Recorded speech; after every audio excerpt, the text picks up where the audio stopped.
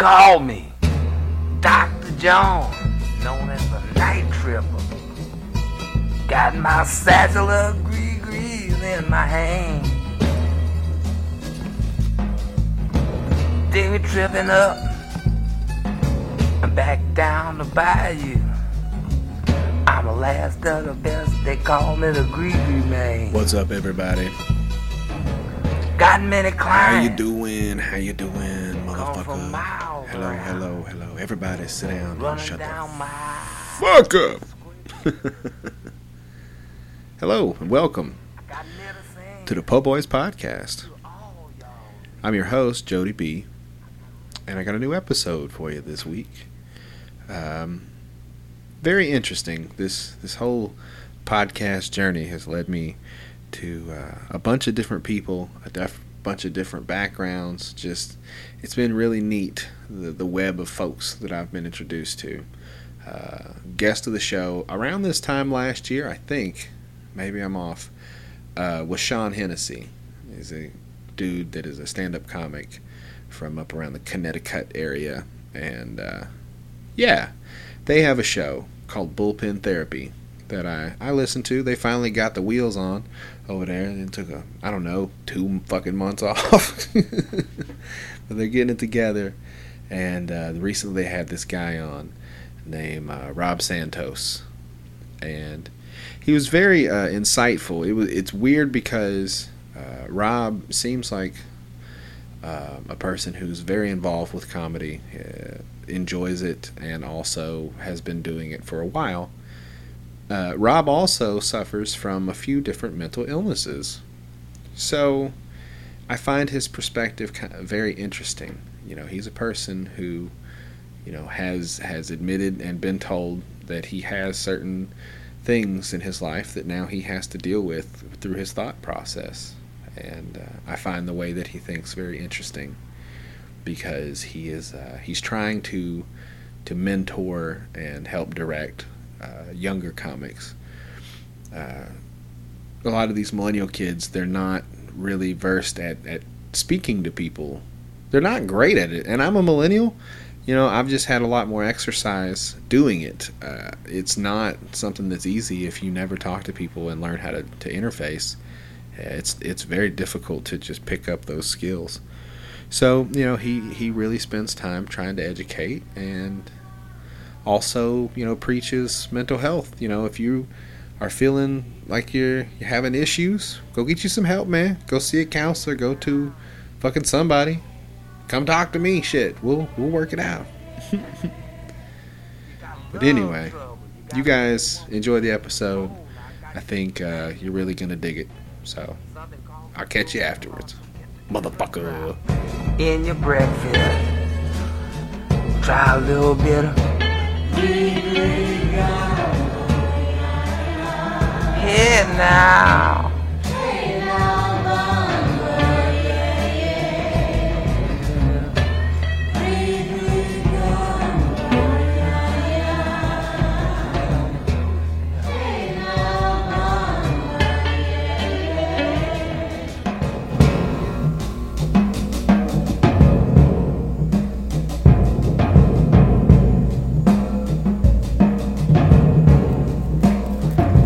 Call me Dr. John, known as the Night Tripper. Yeah,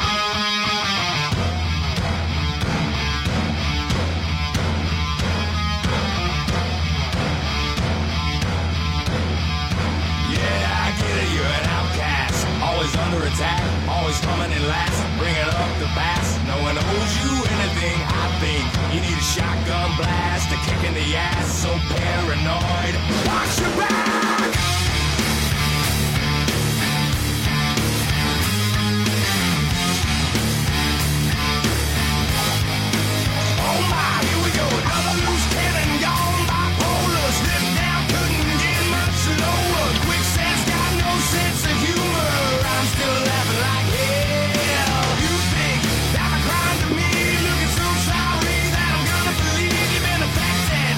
Social disease, well then take your medicine.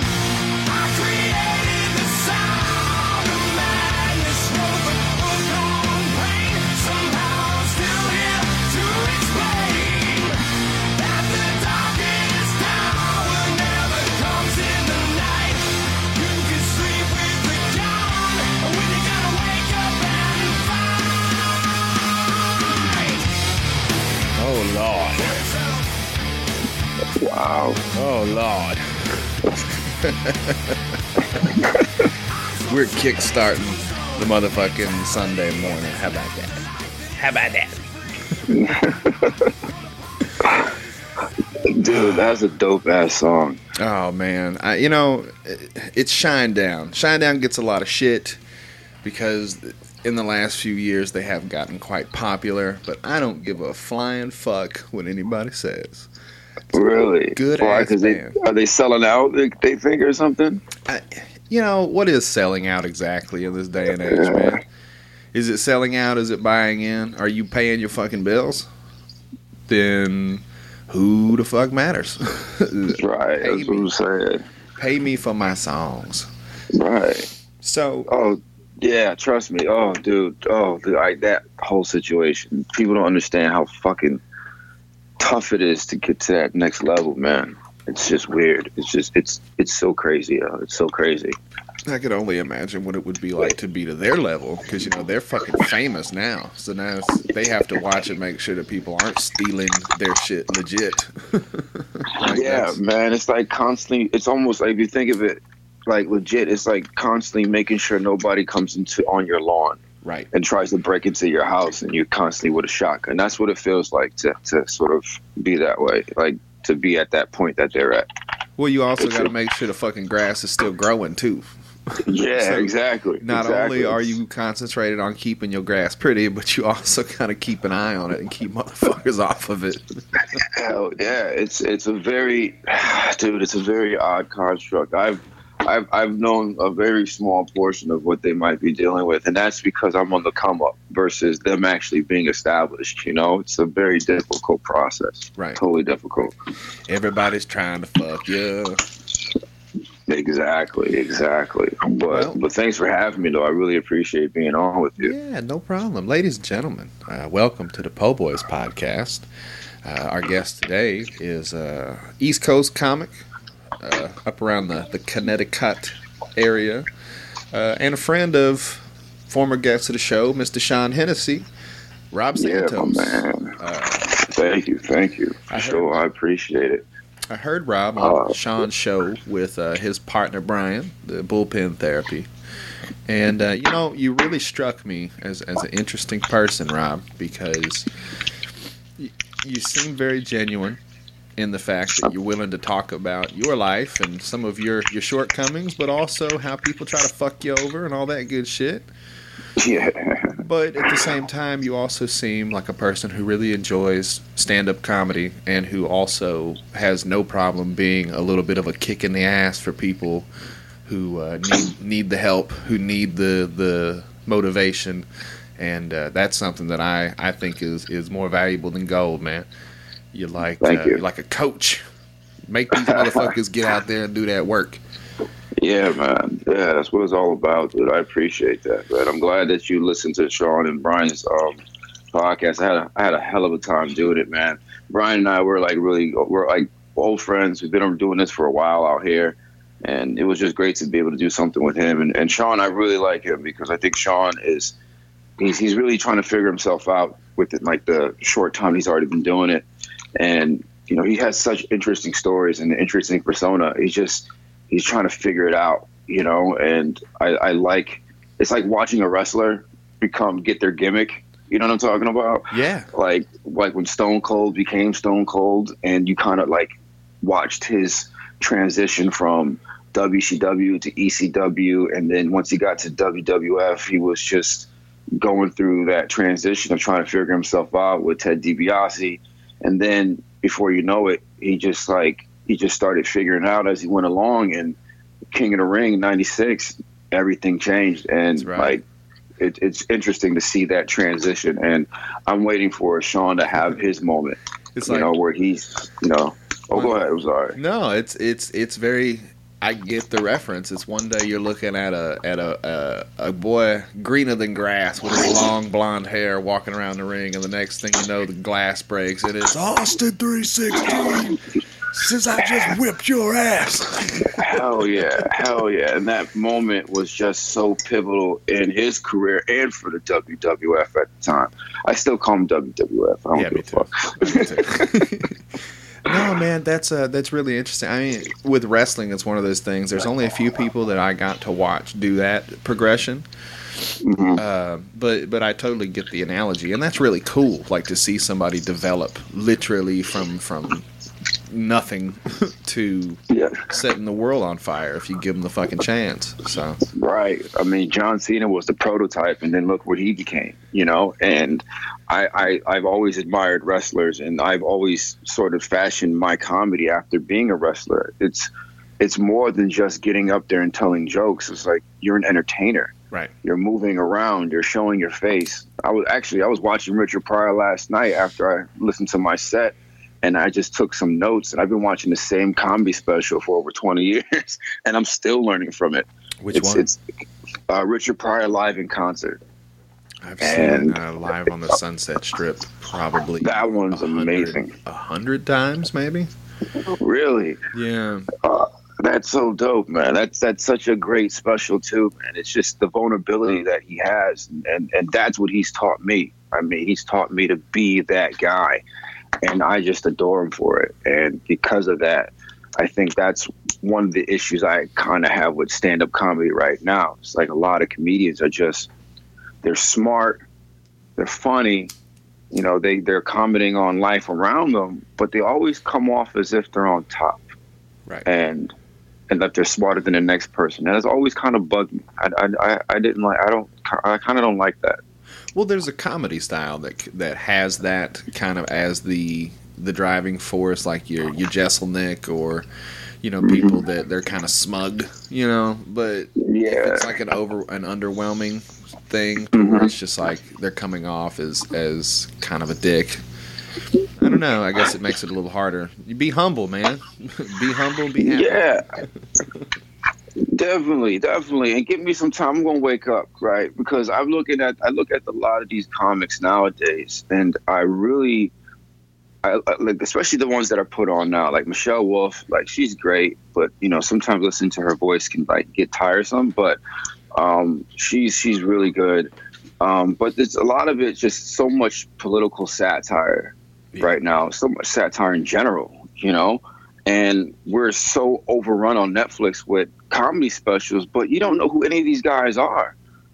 Like there's at least 40 to 50 comedy specials out there, it seems like, and I guarantee, and for me, like half of them, I feel like I don't know who they are. Yeah. And it's weird, right? I don't know if you have that same issue too. No, it is kind of that.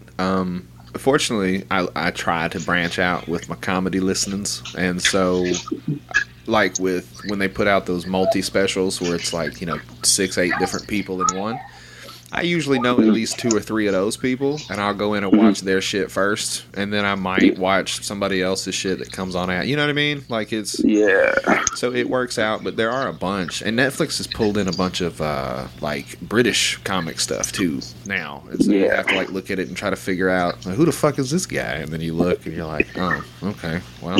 Yeah, that's not what I'm looking for. Next. Yeah, exactly. And it goes back to the wrestling analogy when you would watch some of these people come up. Like back in the day in the '90s, you had Comedy Central that was really, because at the time you didn't have a Netflix platform. No, that was it. So you were able to watch Comedy Central or NBC Late Night. That was the only time you were able to watch comedians on television. But at the same time, you'd get to know them, and they'd be nurtured and they'd grow. And then once you got to know them and their hour special or their half-hour special on HBO or whatever it was came out, you were already nestled into what their comedic voice was. And because of that, it just allowed you to support them more than ever. But now it's like you spring some people on us. It's just like, wait a minute, who is this person? How can they package it so that, I want to watch this being a fan of comedy, but then not being able to, but just being able to, get to know them. And then when that special does come out, then boom, I'm ready. I'm already invested. So that to me has changed over time.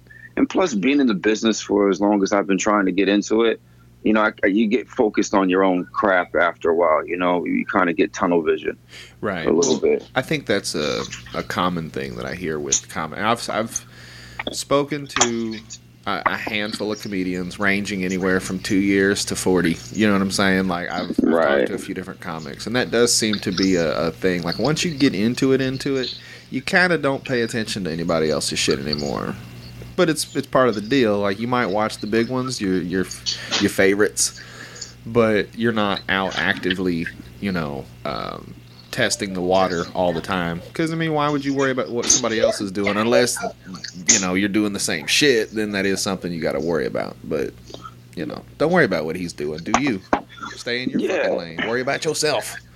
Yeah, and that's the funny thing. That's where I have a disagreement. That's where my a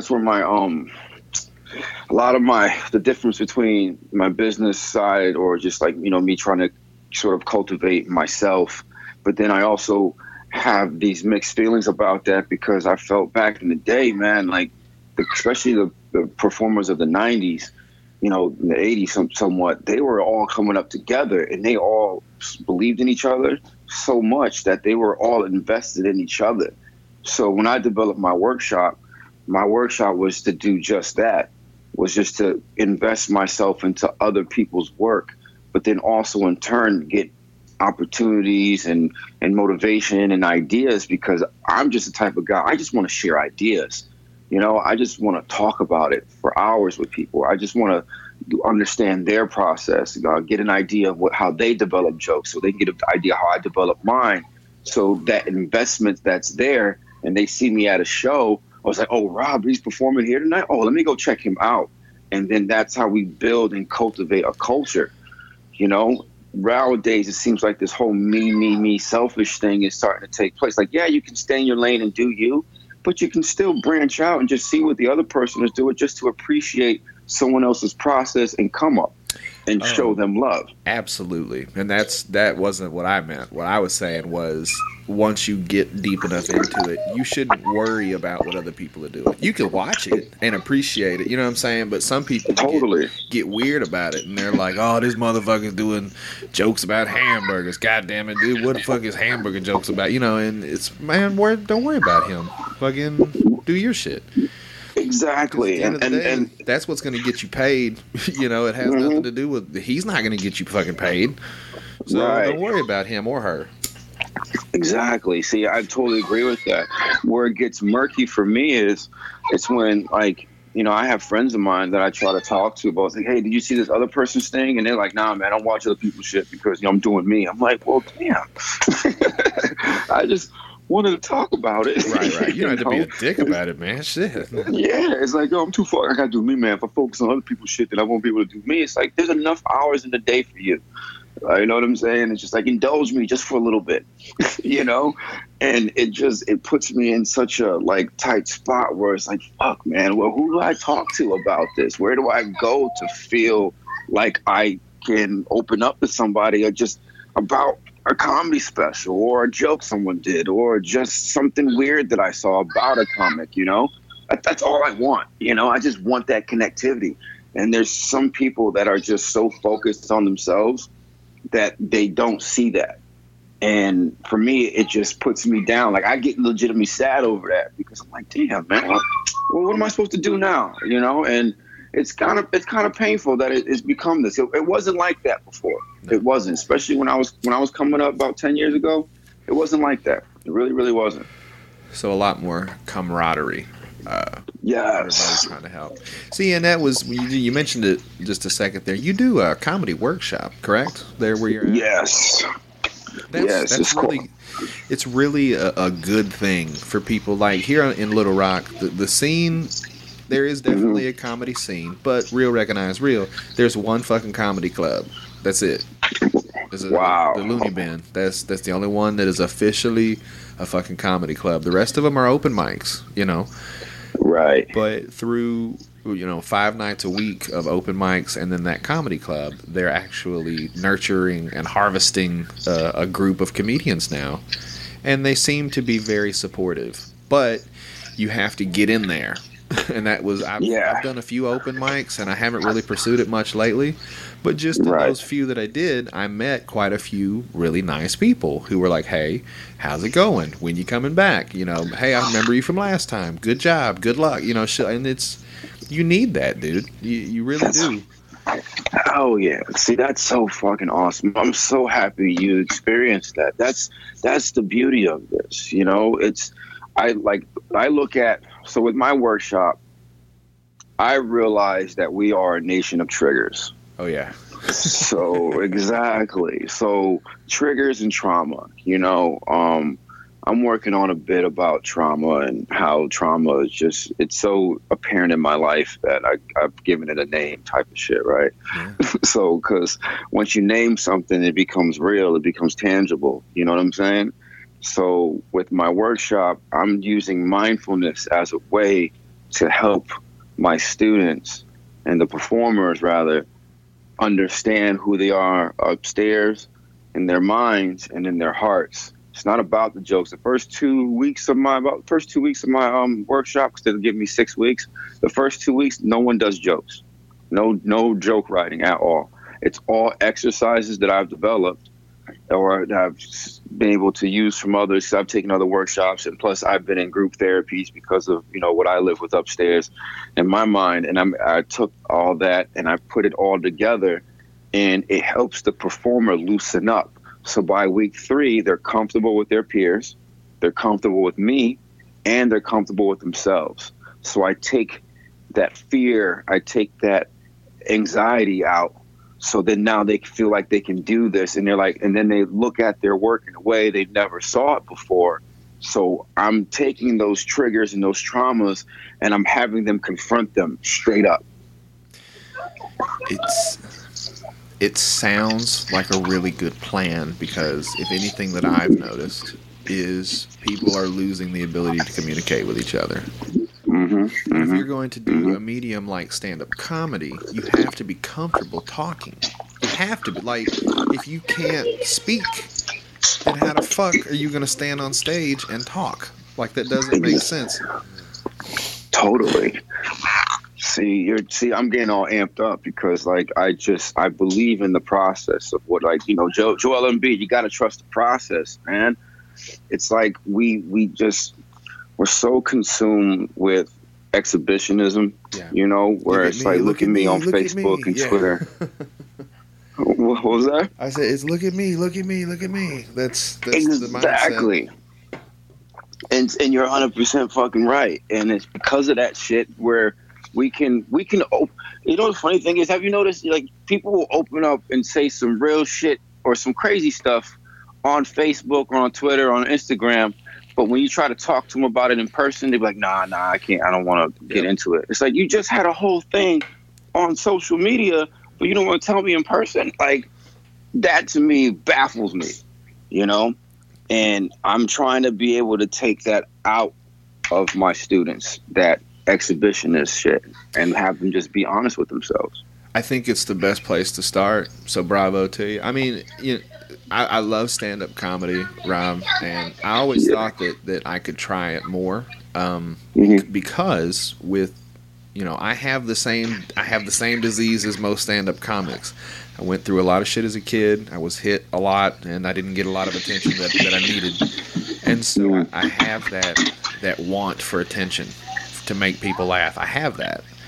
Right. I have the ability to communicate with people because I've had jobs over the last 10 years that have afforded me hours of social interaction with people. You know what I'm saying? I was a bug guy for like 5 years. That is face-to-face interaction. You better have something to say. You better have an answer for every question. And you better be nice, because if these people don't like you, they're not going to keep paying you to come back every couple months. Right. So that was a crazy one. I mean, I can talk to anybody. Put me in a room. I fucking dare you. And let me not speak to somebody within 5 minutes. It doesn't happen.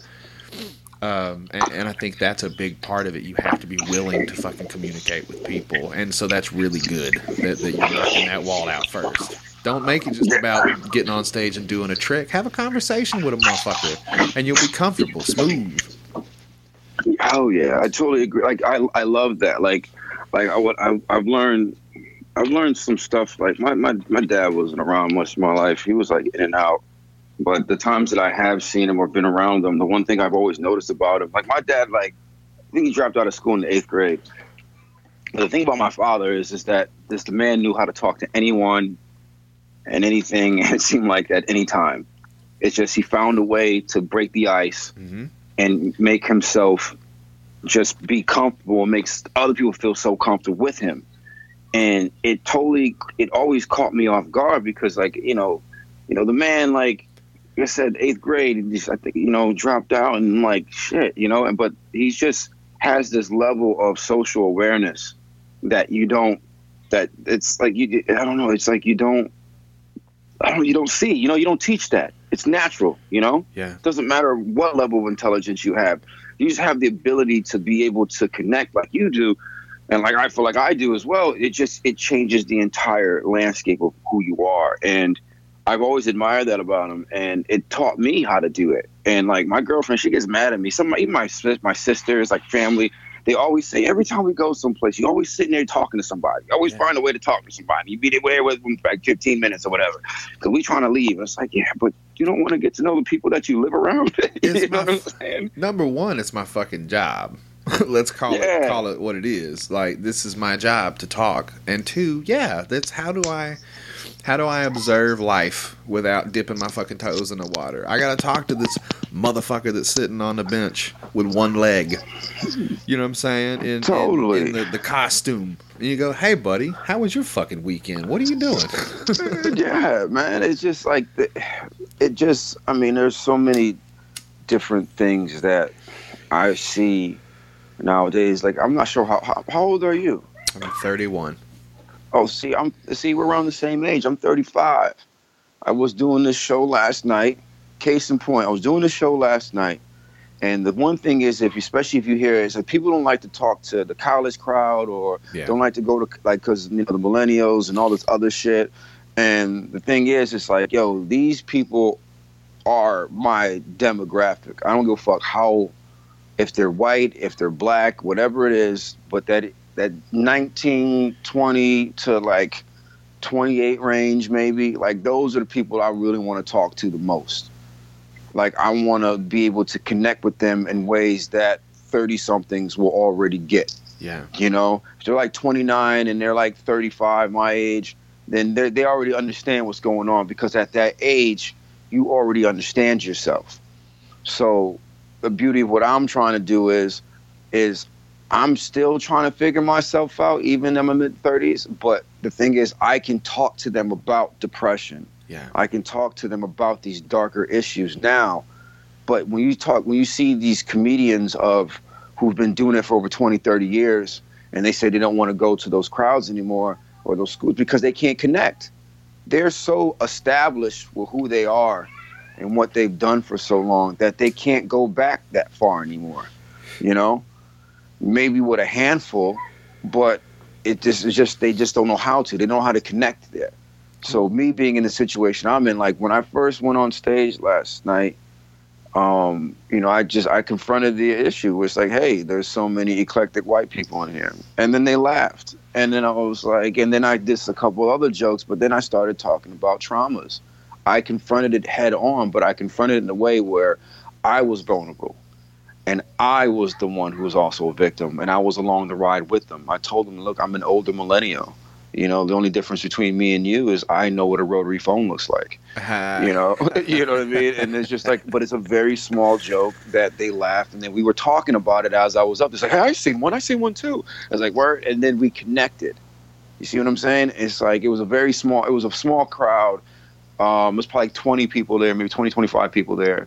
And I was able to connect with them in a way that some other people might not. And because I'm so quick to be vulnerable and address the elephant in the room, that I was dropping words and lines on them that other comedians wouldn't dare try to do, or at least not be able to get away with it, especially out here in Connecticut, because it can be a very, very mishmash of conservative and just, trigger-filled people, right. You don't know your audience. So you don't. But I was able to connect with them in a way that was very interesting, and I was very proud of what I did last night. I think, like, one of the biggest problems is, like you said, most of these older established comedians, they know their shit. They're on their voice. Mm-hmm. And they're not really willing to adjust for the millennial crowd because it would be kind of a pain in the ass. And I'm not mad at them, you know. It's just, okay, maybe that's not your audience. I get it. If you're on the come up, you should probably be working on that. Because that's why not put a challenge in front of yourself? Try to figure out how to connect with these people out the gate. And it's going to be kind of difficult because these motherfuckers, you know, technically I'm a millennial, but I don't have that particular thing because with the cell phones and the internet and instant messaging and Yahoo and Skype and Instagram and Twitter and fucking Facebook, and these people don't really know how to interact face to face anymore. It's really fascinating to sit and try to talk to a young person. Yes. Because you have to literally keep their attention. You can't, it's all fucking filler, or all killer, no filler. You can't come at them with bullshit because they'll tune you out so goddamn fast. Oh, hell yeah. Brooklyn, put that in the garbage. You know where that goes. Get it? I heard that belt come off. Put it down. Put it in the garbage. Seriously, put it in the garbage. Stop being a silly person. Go ahead. You was the one opening it first. You know, but you were the one that ate it, so you throw it away.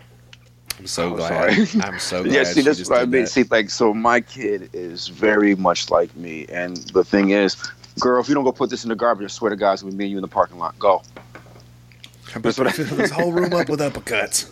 Yeah. But no, see, I grew up in the same environment, man. When I was, you know, if I didn't do something right, I got hit too. But like with my daughter, man, she's such a spitting image of myself. Like we was at so like with her, it's like I teach her. She can be very, very shy and very like, you know, like laid back and very docile. But at the same time, she just has this thing in her where she knows how to perform. She knows how to speak. She knows when to speak.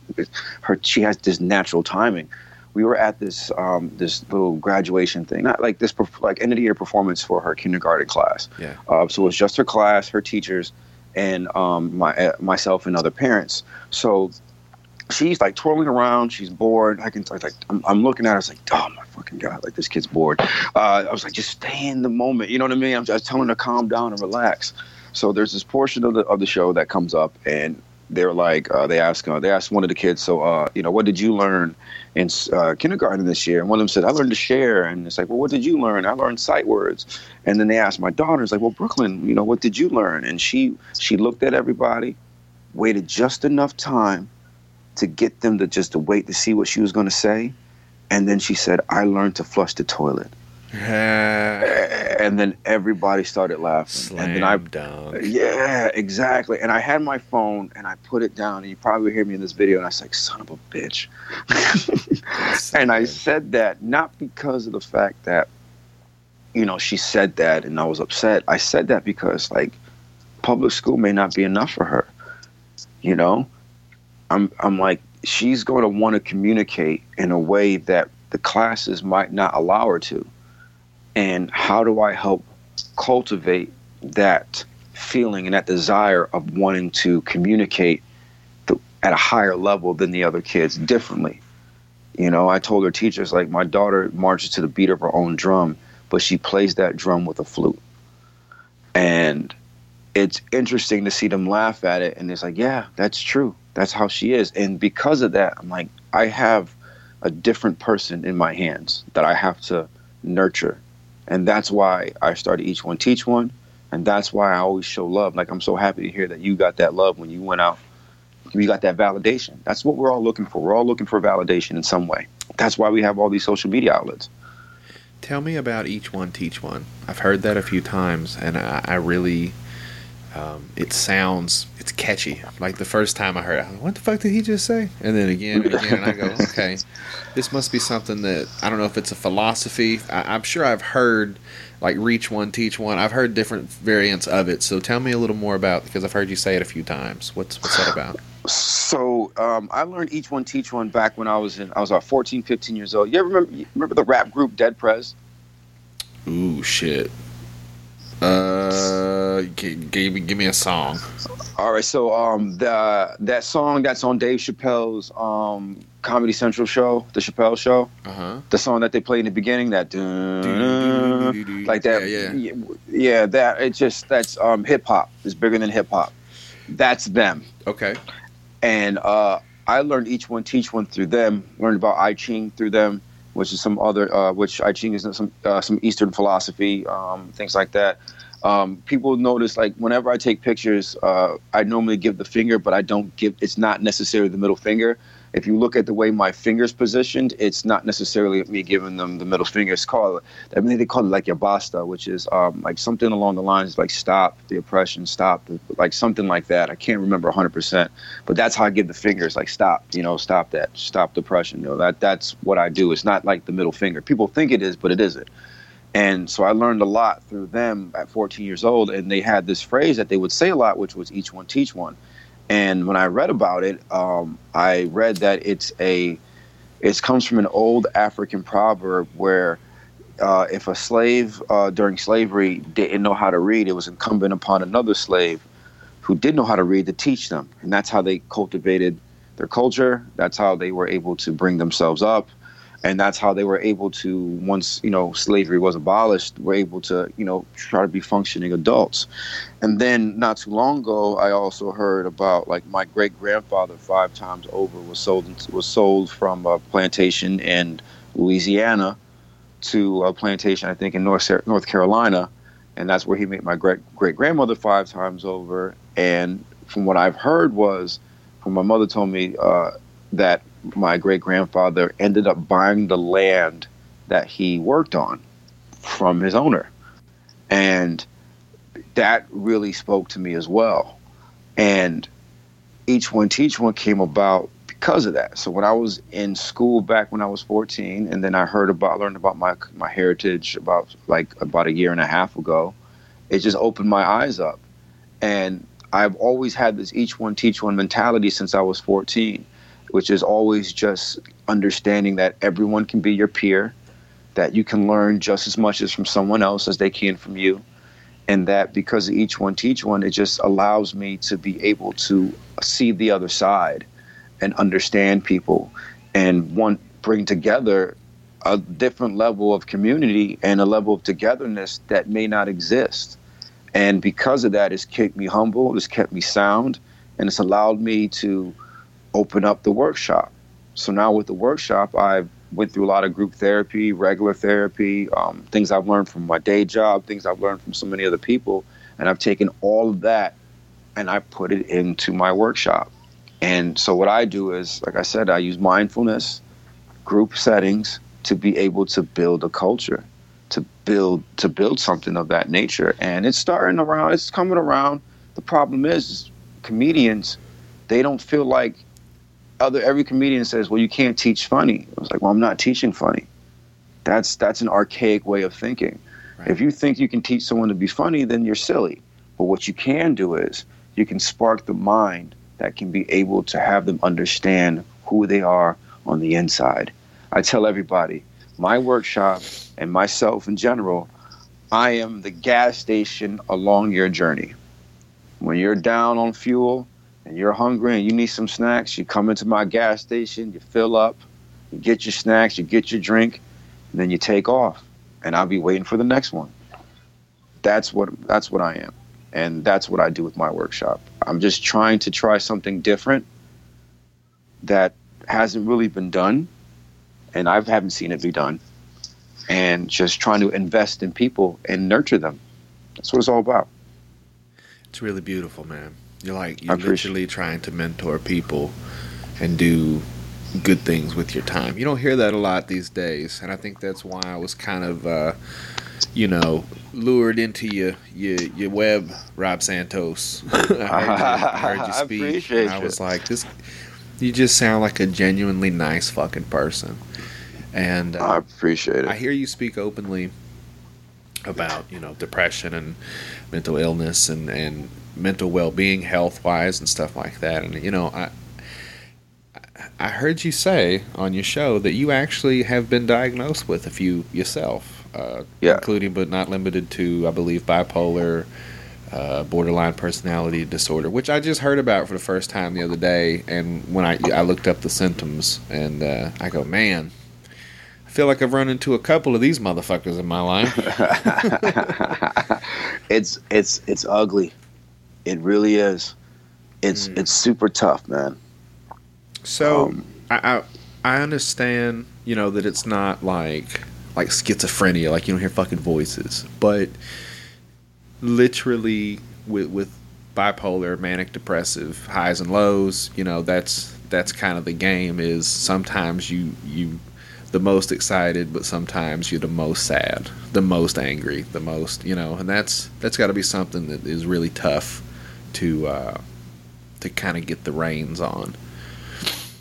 Yeah, because just the world in general will drive you fucking crazy. You know, I try to be a good person every goddamn day, and then I read the shit on the news about these people, and I'm just like, well, fuck it then. I don't even know what I'm doing this for. And it's just, you have those moments where sometimes it's hard to keep moving. And I can only imagine if you've got other hurdles like that, other things that are just like, no, really, fuck it all. And you have to fight that struggle every day. Or the voice in your head that goes, I could light this whole fucking place on fire.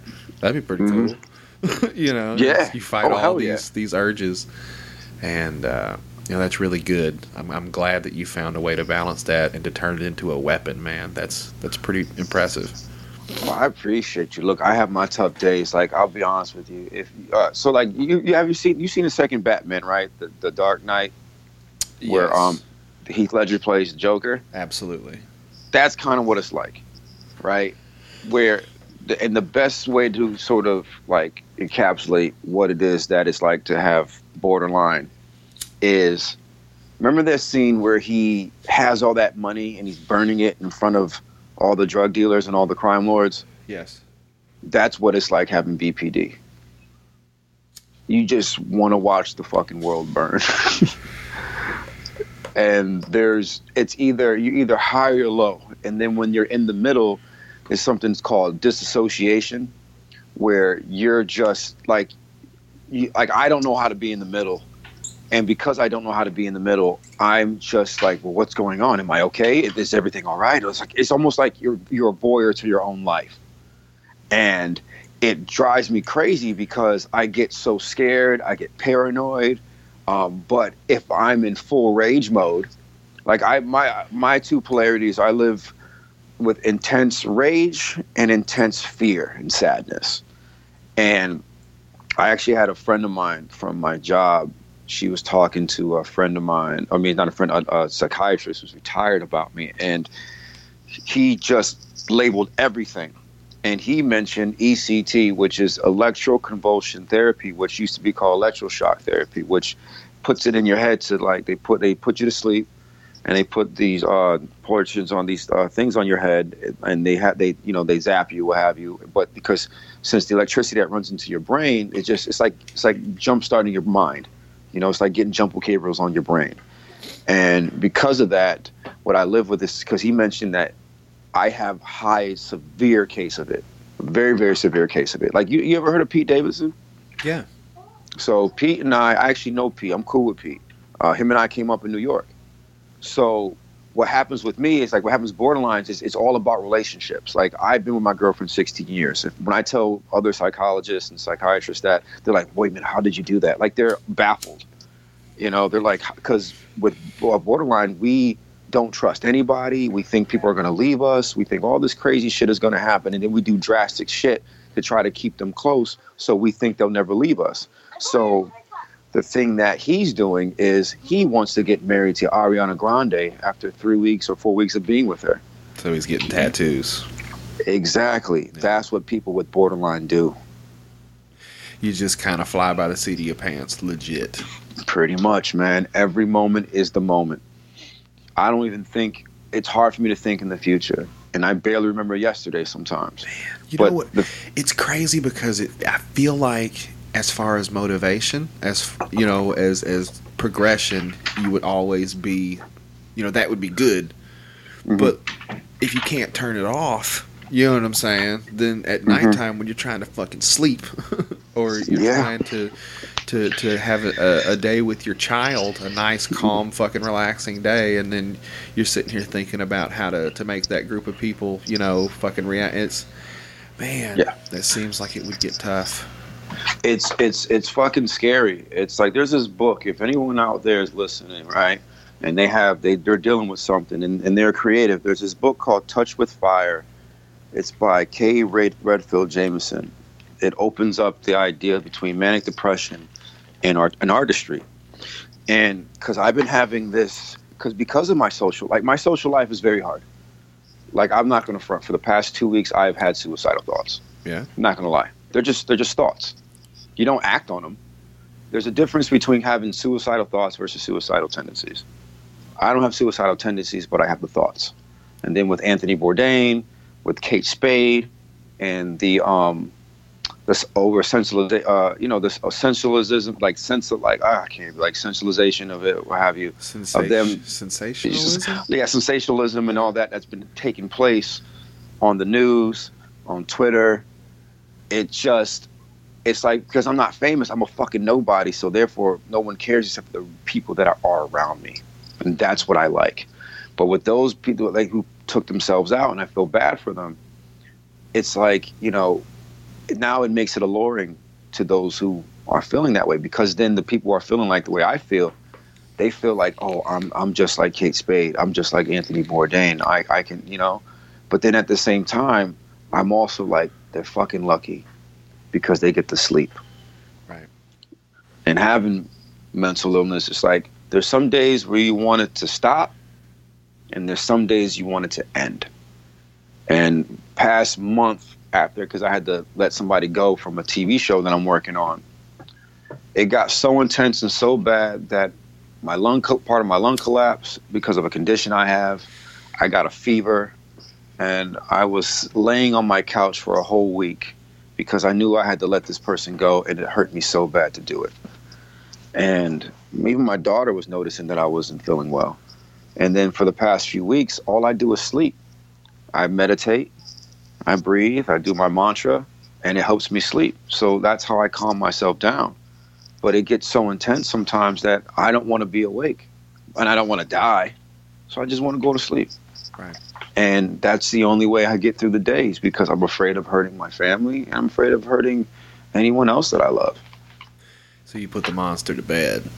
Pretty much. And the crazy thing is, this is why I'm reading the book, is because what I don't get is, and it's been driving me crazy for years, it's like, but when my name is called and I'm about to get on stage, I forget everything. That's when the fire starts, huh? Exactly. I have this insane level of high awareness. Like, I can close my eyes and I can feel where everyone is based off of their aura, their energy, their sounds. It's like I have this, it's like being Daredevil, where you can just, all the other senses are heightened, and I can feel everyone in the room. That's why I know why I can and can't go with people. That's why I'm responsible. I tell my students all the time, don't be respectful, be responsible. Because if you're respectful, you lose your edge. And the biggest thing about every comedian, and you know this, is you need that fucking edge. And when you're being respectful, all you're doing is thinking about whether or not you're going to offend them. But if you're being responsible, then you understand that your words have merit, and that the things that you're saying mean something. And that means you're going to discern those words in a way that's proper, so that those feelings that come out from those words are going to connect with people. But when I'm on stage, I forget where I'm at. I just react. Everything is muscle memory. All I'm doing is I'm so in the moment and so engaged that I'm just there. I'm at peace. I don't have borderline. I'm not a father. I don't struggle financially. I'm not, I hadn't had to get rid of someone from my show. But I talk about everything in my life. One thing I learned from Dave Chappelle, because when I was going through this shit of transitioning from somebody to get my show back, I learned from Chappelle about what he did, and what he would say is like, just put it in your work. And that's what I've been doing. And people like it because I'm fucking real with it. And that's why I can connect with younger millennials, because I'm fucking honest. That's all they want, is some fucking honesty. But once the set is over, then I go back to that disassociation that I was telling you about, to that, and then maybe go to splitting, which is, having those high senses of insanity. Like the motherfucking Incredible Hulk. I appreciate that. That's a very nice way of putting it. That's why, I enjoy, growing up, I've always enjoyed the anti-hero. Thanos, Daredevil, not Daredevil, I'm sorry, Deadpool, and the Hulk, because they weren't neither good nor bad. You know what I'm saying? People considered Thanos the Mad Titan a bad guy, but the guy's a farmer. And if you look at the end of the movie, man, and he's just sitting there and enjoying his work, we all have ambitions, but he's a farmer. I think Very. Well, go ahead. I'm sorry. The on-stage thrill, like it's really crazy to hear you tell it that way, because I've done it a few times, so I felt the rush and I got a taste of it, so I know what you're talking about. Right. But I know kind of what you mean by when you're there, you're just there, like nothing else matters. Yeah. I think that's why, like, I kind of had to take a step away from it, because I have a pretty addictive personality when it comes to things that I enjoy like that. And that little rush I got, Rob, I think it was a little too much for me right now. I got a baby, I got a wife, and with all due respect, and I just spoke about this yesterday with my other buddy, there are plenty of people out there who are trying to get the stage time right now. I don't want to be the guy that shows up and takes away from them when I'm the dude that's doing it just to get the charge once in a while. You know what I'm saying? I love it. I really, really do. And maybe one day there'll be a place for it. But given my history, I have a family, like people that really do love me. And that's just not going to work right now. It's just not. And it sucks. But I'll enjoy the family more. Get that time while I can get it. Oh, hell yeah. That's so important. I'm the type of dude, I'll walk away from it. I will. I almost didn't want to do comedy after the shit that I've been through with my show, man. It's just, it drove me crazy. Tell me about that. Is it Beige on Both Sides? Is that what it's called? Yeah, it's called Beige on Both Sides. I saw that. Explain to me what's going on with that. Is it like a stand-up show? Is it online content? Like, what is that? So the story is essentially about me connecting with my daughter. Okay. I write letters to my daughter as if she's older, so that when she gets to that age, whether I'm about to die or maybe she's in college, way at college or something like that, she'll get to read those letters, but she's learning what her father was like from his voice. Yeah. From his words. It's similar. I got the idea from I was watching Tupac's movie, the one that he had that was out a while ago. I can't remember the fucking name, but it was the one where he was narrating it. It was so weird. It's like, dude, this guy's talking to us from the fucking dead. This shit's crazy, and I was like, damn, that'd be awesome to do with a kid, And then when I had my daughter, right, when we had our daughter, I just started writing letters to her as if she's older. When I take videos of her, I always talk to her as if she's in the future, And so what it does is it always creates that sense of comfort, that sense of connectivity. So the story is about a stand-up comic, Rob, who's trying to confront the demons in his head, living with a mental illness and just, constantly being a comedian because it was a lonely, lonely thing. He has an estranged girlfriend. And you ever heard the term they say it takes a village to raise a child? Yes. Why can't the same be said for a man?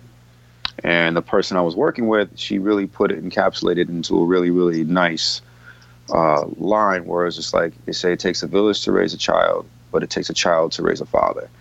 And so I really like that. And that's what the story's about. It's about him connecting with his daughter through these letters. It sets the tone for every single episode. So you see Rob meet all these different people through his time, and he learns something from them, and he sort of adds that to who he is. And that's where it all comes about. Like the person, Rob runs away from everyone else, but Rob can't run away from his daughter.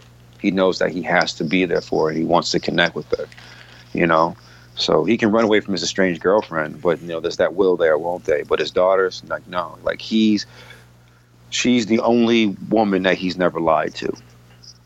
So he's unapologetically honest with his daughter because he doesn't want to lie to another woman again. And that's where the story is. You see these two coming together. You see him in all these different places, meeting all these different people, and just learning. And to find out who he is on the inside, to find out what type of man he wants to be. And that's where that journey is. So is this something that's like a script, or is this actually on video? Like, what is... So this is a scripted Collection piece. of It's stories. it's a dramedy. Okay. It's a dramedy. So a year and some change ago, I approached a friend of mine who I'm very, very cool with, or at least I was cool with, to help me write the scripts. She liked it so much, she liked the idea so much that she wanted to help fund it. I'm like, well, let's see what we can do first. You know, like I never wanted her to pay for anything, because what happens is, and this is with all due respect, especially white people with power and money, you know, I'm taking they a don't piece. Give me a piece, and I'll give you some money. I'm sorry, Exactly. but that's It's the like, way it works. I get a piece. Yeah. Right. It's Don't like they forgive start me. taking liberties with shit. And they think they're helping, but they don't realize what they're doing is problematic. I'm a young black guy from, you know, New Britain, Connecticut, living in Hartford now. You know, I've never seen, you know, I only get a certain chunk of money once every year. You know what I'm saying? Like every other time I'm living check to check, you know? So I didn't want that to be the recipe for our disaster.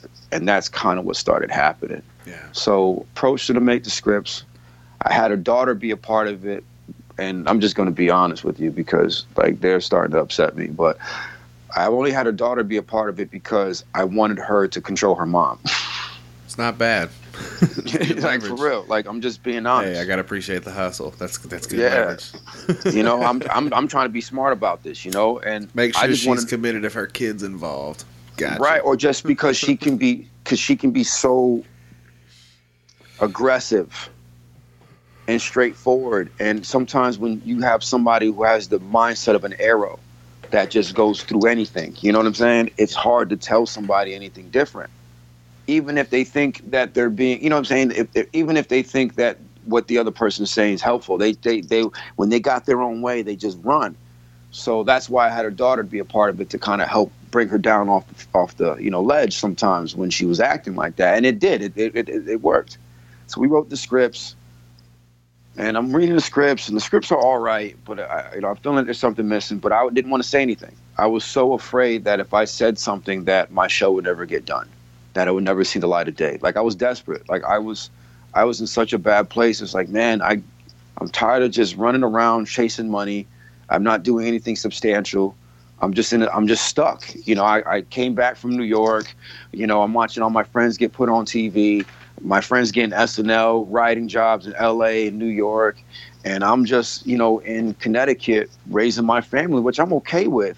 But there was just, it wasn't what I wanted 100%, you know, and that's when I approached them. So we went through the process, and once things started getting going this year, because it took us about over a year to really get it going, because my job and shit and just their lives and all that. You gotta so pay this the bills, past man. year, what's that? So you gotta pay the fucking bills. Unfortunately. Exactly. And so beginning of 2018, actually, so this one of the local TV networks out here, I met this guy. He was buying an Apple Watch for his wife. He hands me a card. I'm like, yeah. He's like, yo, hit me up. You know, send me an email, shoot me a line, whatever. I'm like, all right, cool. You know, I'll do it. And then I looked around. I was like, man, I ain't doing this shit. You know, whatever. This is another guy trying to sell me a dream. Past traumas, borderline. Yeah. Me not trusting anybody at all. You know, Getting it's in your hard own for me to head, develop man. relationships, right? Yeah. So, like, my past traumas almost stopped me from doing something that was an opportunity, because I've been sold dreams over and over again. So I emailed him after the holiday season. Then I get an email from this woman. Her name is Mallory Mason. Wonderful, wonderful woman. This woman has helped. She's the reason why I'm being pushed the way I'm being pushed. She, we're corresponding through email. She says that she loves my material because she's also Black and Puerto Rican, and then it spoke to her because she understands the struggle. You know, and I started writing more Black and Puerto Rican material now that I think about it. But the thing is, she's seen him, and she was happy with him. She loved him. And she felt a connectivity with me. So then we go and we meet. We finally get a chance to meet after a month of corresponding through email, and I meet up with the first time. Now, the woman I was working with said, Rob, when you go in there, you know, don't talk about your traumas. Don't talk about none of that stuff. Just be businesslike. I'm like, all right, cool.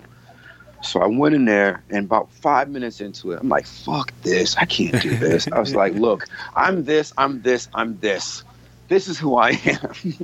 It's like, I'm sorry, I can't be anybody else but me. I don't know how to pretend. I don't know how to try to sell myself. It's like I sell myself by being me. Right. If you don't like it, I don't know what to say. It's the best I can do, man. Like, for real. And she was just like, and then towards the end of the meeting, she was like, you know what I like about you, Rob? It's like within the first 5 minutes of our conversation, you told me everything. You opened up to me in a way that most people don't. And I was like, yeah, because I don't know how to be any other fucking way. You know, I told her, it's like, I'm a psychopath, but I'm a psychopath with a heart. And I think that's what made her really respect me. And I told her about Beige on Both Sides, and she loved it. I sent her the script. She loved the scripts. And then that's when I went to the woman I was working with. It's like, hey, let's go to this TV station because they're willing to help us out with this. But at almost every turn, it's like they don't have money. They're small time. They're this. It's like, what the hell are we? We're freelancers. Yeah, it costs a lot to make a TV show. Exactly, you know. And I'm just like, no, let's do this. And the main reason why I did that is because I didn't want her to finance everything. Because I knew once they financed everything, that I wouldn't have much say on anything because you're not paying for it. Exactly. And then that's where you feel like you're locked in chains. You feel like, with all due respect, I feel like I'm working for her. That's what it felt like. So even though, like, being kind and generous, I don't like that. I'm tethered to you now. If I mess up, you can just walk away and I'm left with nothing, you know? And at that time, I should have wised up and just said, look, I'm good. Let me go talk to these people and go from there. So what ended up happening afterwards, the interest from them was pretty good. Then we wrote 3 scripts together and we shot 2 episodes. So we have this event at the Mark Twain House, which is a great, great venue. I actually performed there. It was great. But the issue that I was having was, it's like, I watched my show and the only thing black about my show was me. It was so colonized and whitewashed that I didn't recognize it. And then I looked at the credits and I'm seeing all these people with credits. I'm like, when the fuck do we talk about this? Who's this? Who's that? Right. And I'm like, yo, this person's taking this fucking liberties with my shit. And then at the event, she was telling me, Rob, don't talk about where you come from. Don't talk about your mental illness. Don't talk about none of that stuff. It's like, don't talk about anything like that. Like, don't talk about where you come from. Like, all that stuff. You know, like, don't give any background history of me. Don't talk about me is what I basically took from that. Tone it down, Rob. Yeah, it's like, just, like, don't be you. Yeah.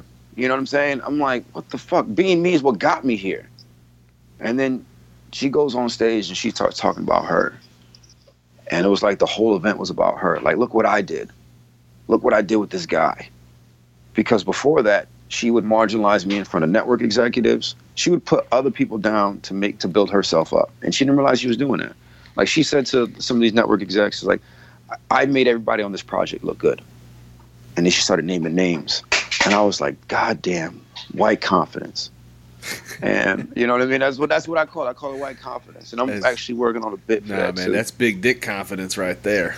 And that's what it is too, man, because women, man, liberal white women, man, they think they're a minority until some minority shit happens and they don't know how to act.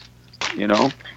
So like that ends up going down. Like, she did that, and the woman Mallory Mason, she was in a lot of these meetings too, and I could tell that she wasn't feeling her, you know. So with just me, by looking at their body language and picking up on them, it's like, man, they're not feeling this woman. It's like, I'm not letting this woman fuck my shit up. Yeah. You know. But she would put me down another fuck. It was almost like I'm the show creator, but you couldn't tell. So, you know, the end result, I mean, did she end up jeopardizing your, like, is that your property, Rob? So do they now have episodes of your show that are theirs and you can't have? Did they CCR you, buddy? What the fuck happened? I almost got Chappelle. So this, like, for real, like, so this is when I knew it was over. I was standing on the side because I didn't want to walk in, you know, because I didn't want anyone to see me. So I wanted to wait till, you know, they presented me. I saw that the woman's daughter, who was one of the writers on with me on the show, was denying my mother and my girlfriend a seat to sit in the front row. Now, I couldn't hear what was going on, but I saw the back and forth, and I saw my mother's eyes. And I always tell people, it's like, if there's one thing, you do not mess with a man's mom, especially if it's a single parent. You know what I mean? Especially a black man's mother, you know, because that's all I had. You're going to get fucked up. Yeah, man. And then the girl, she was just like, no, I can't sit here, whatever. And my mom was like, no, my son said I could sit here. My son Robert said I can sit here, which is me being the creator of the show. And they're like, no, you can't. And then my mother was like, hey, don't worry, my girlfriend's name is Erica. Erica, don't worry, you can sit down. You can sit anywhere you want. And my girlfriend, she was telling me, she was like, when she was doing that, I was thinking, it's like, why are you doing this? Like, you know me. You know what I'm saying? Like, that's the thing with people with power. You know? They don't understand how problematic that is. You know, they think that they're obeying the rules and they're putting the rules out there, but what they don't get is, like, they're doing something wrong. And that's what let me know I didn't have any power anymore. So when it was over, I let her go. But since everything was bought by her, and I already signed a release, you know, for my likeness and shit for the show. Yeah. No ownership or nothing. But since she, you know, paid for everything under her production label, both episodes belong to her. And since we copyrighted the scripts, but they're partially copywritten in all three of our names, I have equal ownership and I can't do anything with them. So I'm like Tina Turner. All I left with is my name. And even then I leave a beige on both sides, the title, and I leave with the concept of the show. So now I got to start from scratch. But now this is the worst part, is that since I signed that release, they're basically taking the name and they're promoting themselves on their Instagram page, using my likeness, my show name, which I own, and using it to promote themselves because she paid for it under her LLC. Yeah. So now they're doubling down on ignorance and they're pushing me to the side to the point where they show that, with all due respect, with certain white people with power, is what they do. They feel entitled. So now she feels she can go about doing this in a way that puts me down and still doesn't realize it, just still doubling down on ignorance. When I fired her, I told her, it's like, you made me feel like a nigga. I told her straight up. It's like, yo, you did this, you did this, you did this. And all she said is, Rob, you're being a victim. I'm not going to let you attack me. It's like, I'm not attacking you. I'm telling you exactly what you did. But what happens when you punch a bully in the mouth? Yeah. They don't know how to take it. So now, a little setback. Oh shit. Exactly. So there is a happy ending, so almost, to this story, where now the television network I'm working with, I get to write 3 episodes. They're going to pay me to write 3 episodes. They're just coming up with a deal. They've never done with something like this before, where they're giving me autonomy, and we're doing a partnership. So they have to get the language correct. So this is all going to be fun. So now I get to do the show the way I fucking want to do it. More raw and better storytelling. And this business sucks.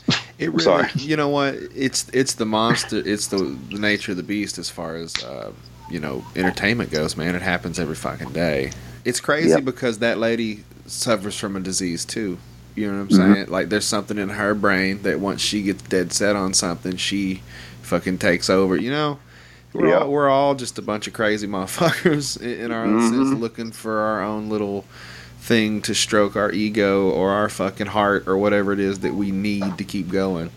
And it just sucks because in that case now you got CCR'd. Yeah, you're fucking John Fogerty, and you can't never play them Creedence songs anymore. And you're like, God damn it. Yeah, fuck this game.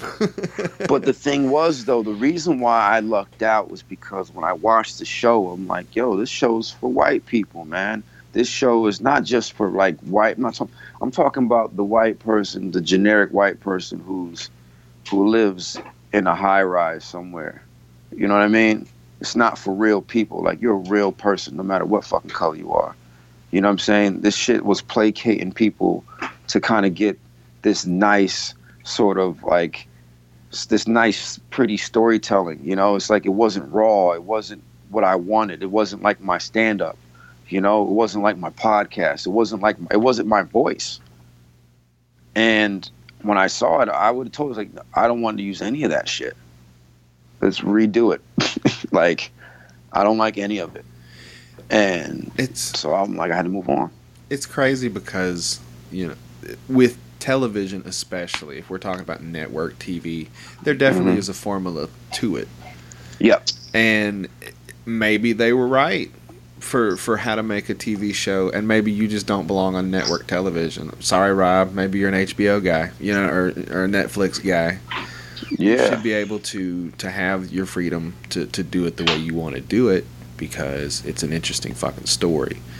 I appreciate it. I hope that these people give you the opportunity, and I hope that, you know, you've learned from the past situation, but also you can't put up a wall, because there might legit be somebody out there who's willing to just fund you to say, do it, make it happen. Here you go.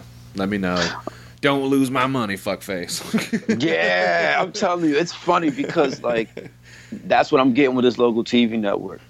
And the funny thing is, because, like, living with BPD is like, I don't feel sometimes unless it gets to that insane extreme. So because of this, and like I said, I've been sold the dream so much that them working with me, giving me this money to write this show, I don't understand the pressure. I don't get it. You know, like, I'm like, all right, whatever. Just let's do this. Like, I should be happy and excited about it. It's like, nah, let's just do the work. I'll find happiness when this is over, maybe. You know what I'm saying? But in the meantime, let's just put this time in. You know, let's go. You know what I'm saying? Like, I'm ready.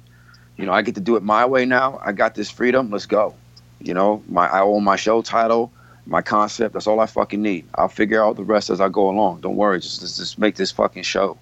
And they're going to give me liberties and everything. Like I said, I have responsibility. And because I understand that responsibility, that's why this thing's going to be done right. And it's going to be done the way that I want it. And that's what I can, like, look, it took Dave Chappelle like 18, 19 pilots to finally get Chappelle's show.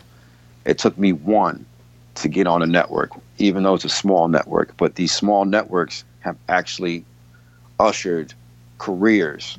And because of the part of the deal that I want them to put it in, it's like I want them to be able to, like, to shop my show around to other networks, like a HBO, like a Netflix, and then we make it bigger. So it's a blessing. I really hope that it works out, man. And maybe it's not this might not be the thing. Maybe it's the next thing. Maybe it's the next thing. But the point is, it should keep you motivated enough to know that you're doing what you like, what you love. Fuck it. I tell you what, I'm happy to a certain extent, if I can say that, or I feel good enough where it's like this opportunity is keeping me awake.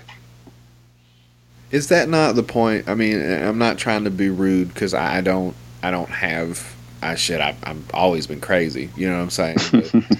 But, I know that I definitely have a warped sense of reality given the incidents. I've had all of it, bro. I've run the gamut with abuse. I'm oddly okay most of the time. Yeah, I have my fuck it days, and they're very bad. And I feel like shit the next day, because it's life, man. It's tough. Yeah. Some days it gets really fucking hard, and I really can appreciate the fact that you're taking. It's what you know at this point. This show, it has to be kind of your baby, because it's what you know. It's your realest of real. It's the shit that you've lived, the shit that you go through on a day-to-day basis, and I think that you need to be given that opportunity, because you seem like a really interesting fucking guy, Rob. I appreciate you. Thank you. Not your everyday average crazy person, right? Nah. Put it on my business card. Yeah, totally. Like, I think that's why people like me, because I'm very honest. Sometimes I'm honest to a fault, but like living with my mom was honest, my dad's honest, like. To a certain extent, it's just like, I speak my mind. My little girl's honest. It's like, my girl, she has this sarcasm that's in her too, and she's honest. And the thing is, it's like, all the times that I was dishonest, those were the times where life was problematic for me. is where I had those fuck it days and those shit days. Yeah. But the thing about it is I also have ADHD. You know how some people take Adderall to pick them up? Mm-hmm. I take Adderall to calm me down. And even then, that doesn't calm me down. My mind moves so fast but when I'm engaged in conversation with people or on stage, it's just like my brain waves, they slow down and I'm able to pick up on everything. And it's just like, how the fuck does that happen? So when this is over, I'm like, what the fuck am I going to do? I'll probably play video games, just chill with my family. But sometimes it's like, I'm so tired because my mind moves so fast and I get these headaches and I'm just like exhausted upstairs because like, damn, man, I can control this shit. So I'm very fortunate that I'm able to be a functioning person. Not many people get this opportunity. And the same thing for yourself. It's like, you're aware of what you're feeling and you're dealing with. And it's awesome that you have that ability to discern it and still be productive. Like you're doing this great podcast. Like shit, Sean was telling me all about it, man. He was raving about you. And I'm like, I'm fucking happy to be a part of this shit. He said, like, you said you were super easy to talk to. I'm like, yeah, you are. I love it. And shit, we've been talking for almost an hour and a half, man. Oh, word, shit. I don't even know. Now I'm waking up a little bit. So, like, yeah, this is a blessing. I'm super happy to be a part of this. I really am. Well, I want to ask you, because I know when we were setting it up, do you have to go to work in like 20 minutes? Because if you do, we can start wrapping shit up. I just, I'm having a good time talking to you, buddy. I'm sitting here, just smokes. Actually, no, I have this thing. So because I'm a psychopath, I have this thing with this the insurance company Cedric, where I can call out at least once a week if need be, because of what I deal with upstairs. So it's like, I call them up and it's called an intermittent absence, and it gets covered. So I get to get coverage for today. So I'm good. About to cut that part good. Out. You're gonna blow your spot, man. Yeah, they know it. That's why we do it. Like for real. Like yesterday was, because the thing is, on the weekends, I'm being real. Sometimes on the weekends, I work at a what do I call it? I normally call it the fruit stand. Yeah, the fruit stand. Yeah, So people come to the fruit stand on a weekend in the mall. It's fucking insanity, man.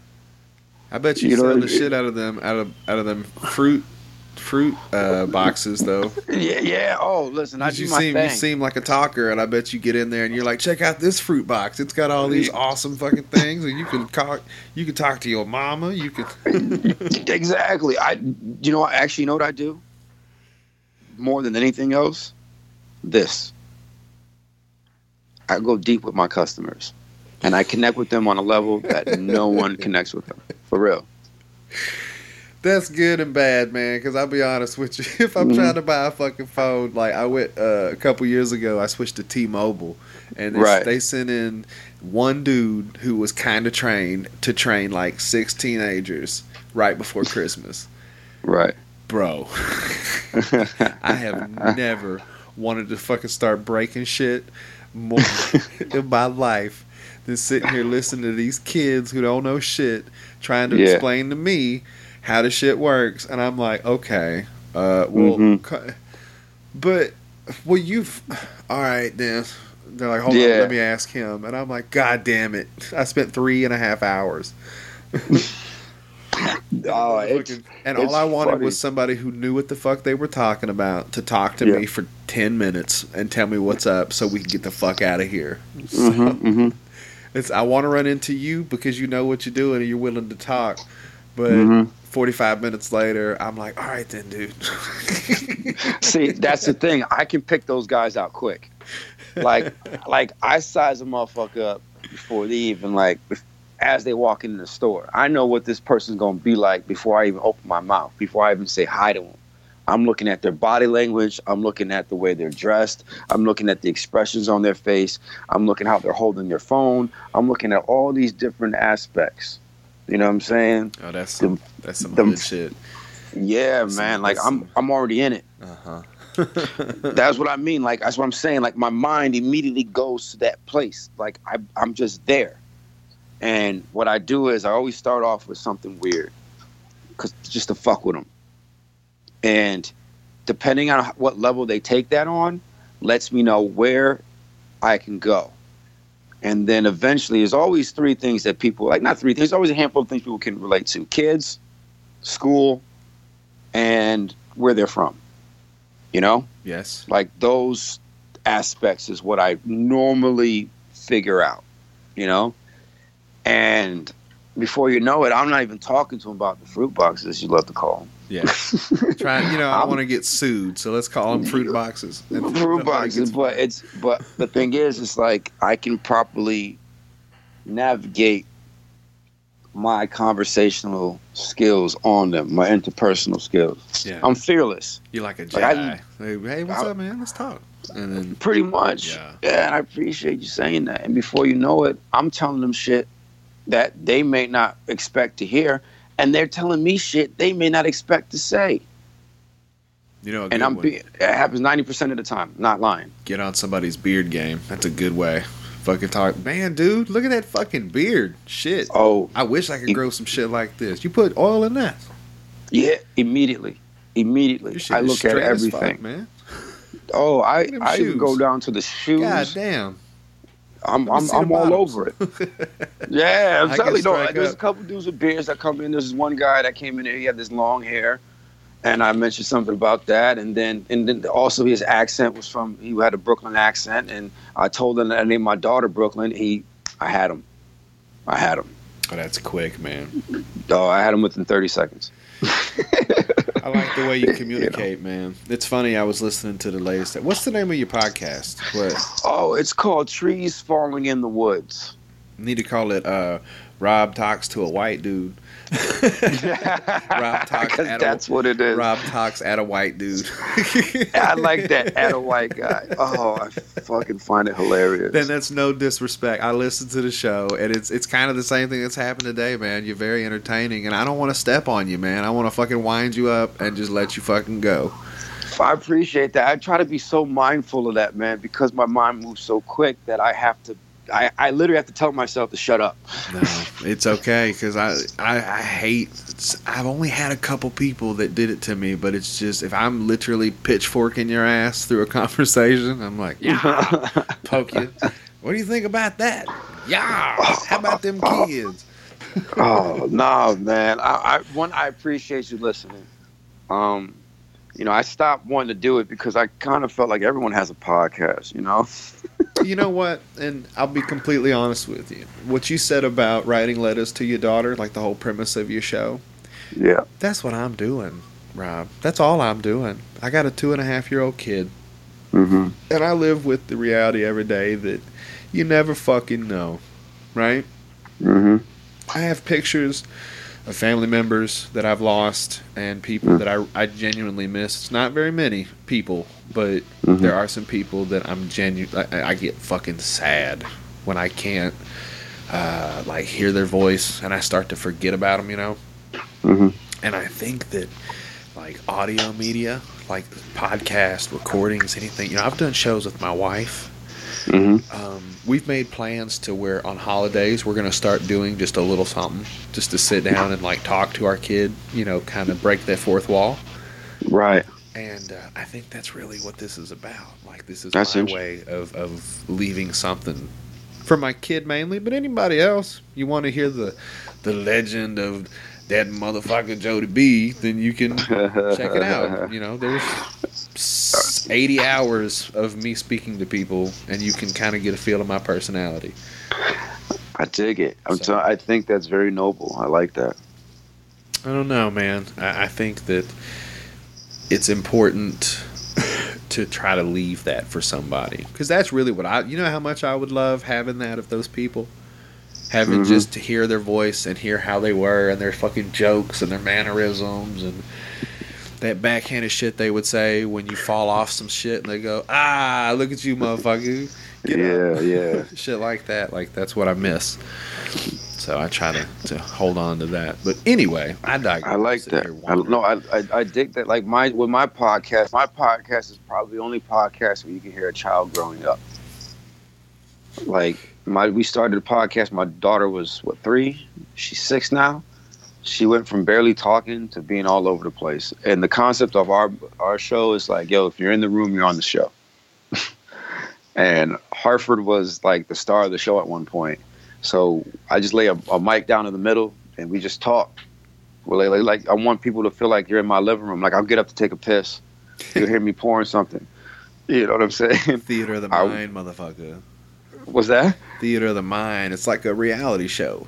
Yeah. Listen, man, I think it's that realness, that sense of depth. You know, I'm like, yo, all right, Jeff, give me a second, I go piss, and then like, you know, like I'll do that. Or like there was one time we were burning something in the kitchen. My girlfriend was cooking something, it was burning, and you could hear the fire alarm, and it was going crazy. And we kept that in the show. Like, you know, for us, I want it to be as conversational as it can. Like we do the podcast on my couch, and I want people to feel like they're sitting on the couch with me. Have you ever considered making your show like a web series, like an audio series, like a podcast show? No, I've never tried. I don't know. I've never really felt like that's something I would want to do. It's only because this is the first time it's been in my mind. Like, you know, you've mentioned it. I feel like, you know, audiobooks are kind of a thing. Yeah. People don't mind listening because they commute or they're working factory jobs or they're listening on their headphones at their office fucking computer or whatever. I don't know, man. It might be. Damn, that was loud as fuck. It could be easier just to get like a baseline, a good foothold in there without having to spend the money to film stuff. I don't know. Yeah, that makes sense. And you know what? That's very interesting you say that. I at my job the other day, there's this young girl who I adore immensely, but she doesn't have a lot of life experience as I do, but I don't hold that against her. You know, I mean, me being 35 and been through a lot of shit, you know, I'm only older than her chronologically. That's it, you know, but you know, we have just different outlooks on life, and that's what I find so amazing. Is like, yo, she has this perspective, I have this perspective. It's like, yo, I dig what you're saying. Hey, Rob, I dig what you're saying. And it's awesome. Like, I don't feel, when it comes to conversations, I don't feel like, I don't go fuck. You just, yo, you feel how you feel. And I think that's remarkable. I think that's great. But this young girl, she said to this kid who just started at the stand, and he was like, yo, this is Rob. He's hilarious. He's very, very funny. He says a lot of crazy shit, but it has a lot of logic to it. So I'm like, this girl's saying I'm insanely logical, which is very interesting to me. He's going to blow your mind, but he's fucking nuts. Good job. Good luck. Peace. Exactly. I don't know, man. I with the show yesterday, I was listening to it, and there was one point you came across, but the kind of it landed home for me. I go, all right, well, this is going to be fun. You're talking with your buddy. Is it Dave? My buddy Jeff. Jeff is from the podcast? Yeah, Jeff Del Dona. We're both from the same place in New Britain. He's like I call him my writing partner. He's also my side man on my workshop. But I really respect his sensibilities as a writer, as a funny person. No, he can be, you know. The show was really good. And please don't take any offense. It was funny because it's cool, man. It's cool. I appreciate you even talking about it. Thank you. You guys were talking about, okay, in this day and age, what are we as the general public supposed to do with people who have been condemned by society? And you were talking about Bill Cosby. Bill Cosby, at this point, I didn't see him rape a woman, but he probably raped a bunch of chicks. And that sucks. But do you discredit his entire archive now, his legacy, because of that? Like, now Bill Cosby's not funny? Or he's one of the most, influential fucking comedians of all time who happened to have raped a bunch of chicks? Exactly. It's like line. You got to be on one side or the other. And the point that you made, it was so fucking funny when you said it, because I go, God damn it. Somebody said, well, what about George Washington? George Washington owned slaves. but he was also the first president. Like, Yeah. He technically was kind of a shitty guy. Yeah. What do you want to do? I mean, and it's like you can literally use the same defense on either one. He said Bill Cosby was like, well, back in the fucking 60s, if you wanted to fuck, you just fucked. And you knocked them the fuck out, and then you do that. You rape these bitches. And then George Washington was like, well, I mean, somebody had to pick the fucking apples. And I was like, well, you know.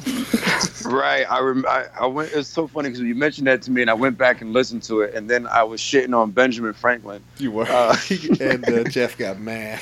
Yeah, he got so mad because he loves Benjamin Franklin, and I just love shitting on him for it. And I told him, I was like, yo, you think Benjamin Franklin could sit at the table with George Washington to the rest of these people if he had no slaves? You know what I mean? There was a lot of peer pressure to have slaves. You know what I'm saying? It's just like, and I said he saved up his money to buy a slave, which I thought was very funny when I went back and I listened to it. I was like, who saves money to buy a slave? You know what I'm saying? It was like, this guy doesn't, he took out a couple loans to fucking get a slave. But that was the whole point, man. It's just like, yo, if you wanted to be socially accepted, there's some shit you had to do, you know? And that was the whole point of it. And that's where the Benjamin Franklin stuff started coming in and the George Washington shit. It's like, yo, we remember people for what we want to remember them for. You know, we weren't there during the 1700s, so we don't have that perspective, you know? So when I look at someone like, you know, Bill Cosby, I can separate the man from the art, you know? And I learned that very early. Like, remember when Eddie Murphy allegedly, I think it was proven that he picked up a transsexual? Yeah. Remember that? Did he get pulled over? Did he punch the guy? Or was it just they got caught together somehow, some way? Got caught together and, you know, got pulled over by the cops or whatever. And in my mind, I'm like, I was so defending him until it was, like, confirmed and shit. And then I was like, I might have been, like, 12 years old. You know, I'm defending Eddie Murphy because I love him. He's, like, Eddie's the god, man. But when I found out it was true, or, you know, 90% true, whatever you want to say, because you know how allegedly this bullshit happens. Right. I was just like, why am I putting so much time and emphasis in defending someone I don't fucking know? Right. And then from then on, at that age, I stopped caring. It's like, yo, people are people. Why are we going to discredit them for making poor decisions? You know? It's like, yeah, that's what he did. Maybe he's into that shit. Who am I to condemn him? You know? So it's like, why am I going to, like, he's still funny. I still love his work. Just because he did that, it's not going to make me stop wanting to watch him do stuff, you know? So it's just weird for me, man. I think there's a weird standard there because another person I believe y'all brought up was R. Kelly. And it's like, he's been publicly, you know, fucking peeing on these broads and having butt sex with these teenagers for years, and it's R. Kelly, man. What do you? Now you're mad? Yeah, what man. The fuck it's he was just doing? like, and he's with all due respect, is the top rapist right now. He is the fucking, like, dude. He's the Jack the Ripper of this era, man. And I say that only because he's flown under the radar so much. Oh, he's Black Harvey Weinstein. Yeah, man, but he still hasn't paid for his crimes. Like, it's like, yo, everyone needs to pay for their crimes. In some way, they have to. When you get caught out, he just happens to have a lot of fucking money where he's able to avert that. So, I've had a conversation about R. Kelly before, and it's weird because on one hand you go, okay, I know about the video Once Upon a Time, and if that's what the deal is, then that's what he does. Like, why do you expect any less or more? I mean, he's just he's a pervert. Yeah. I'm kind of a pervert. I don't operate in the same field as him. You know, I just happen to think about pussy a little more than I probably should.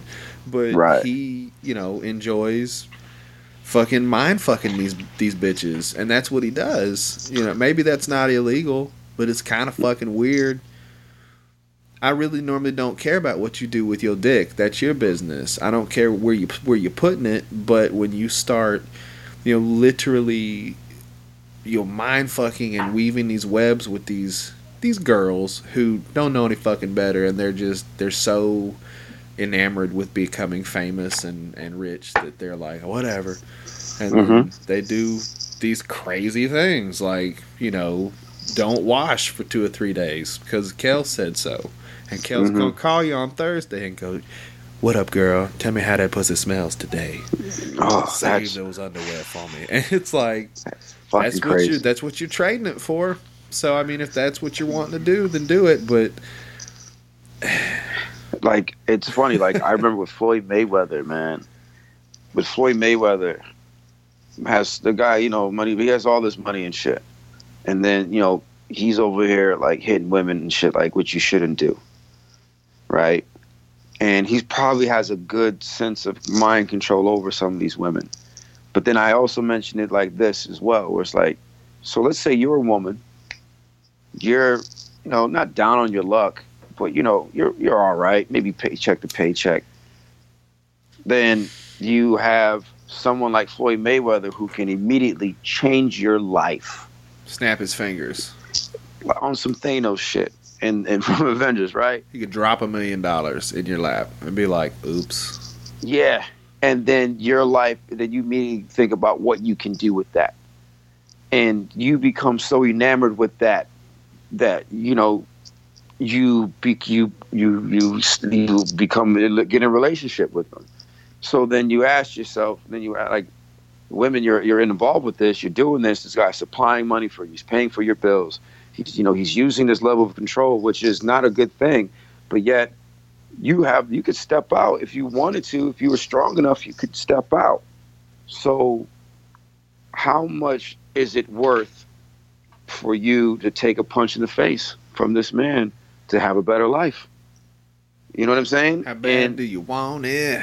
Yeah, exactly. And the thing is, it's like, look, we all do things we don't want to do to get to places where we have to get to, no matter what.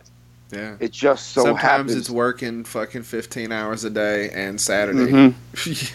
Right. Sometimes it's sucking a dick. And sometimes it's catching a right hand. Sometimes it's dressing up like a fucking clown. You know what I'm saying? We all do shit we don't want to do to get to where we want to. And the thing is, sometimes, and then when you stand up against it, that's great. You have your integrity. You have your dignity. But then when those opportunities don't come back for you, who are you going to be mad at? You know what I'm saying? Like, the structure of this business, the structure of people in power has always been the same fucking way since the dawn of time. What makes you think it's going to change now because of a hashtag? You know what I'm saying? No matter what hashtag's out there. People in power have always been this way. And it's tough. I experienced it on a small level. I think it's a little better, though, now. You don't think? I think it is. Because we're smarter now. Well, how about for instance, with your show? You said these people happen to own the pilot episodes, and in some facets, rights to your show. Mm-hmm. Let's say ABC picks it up. Let's do it. They do a whole thing. Do you really think that fucking show is going to gain any traction?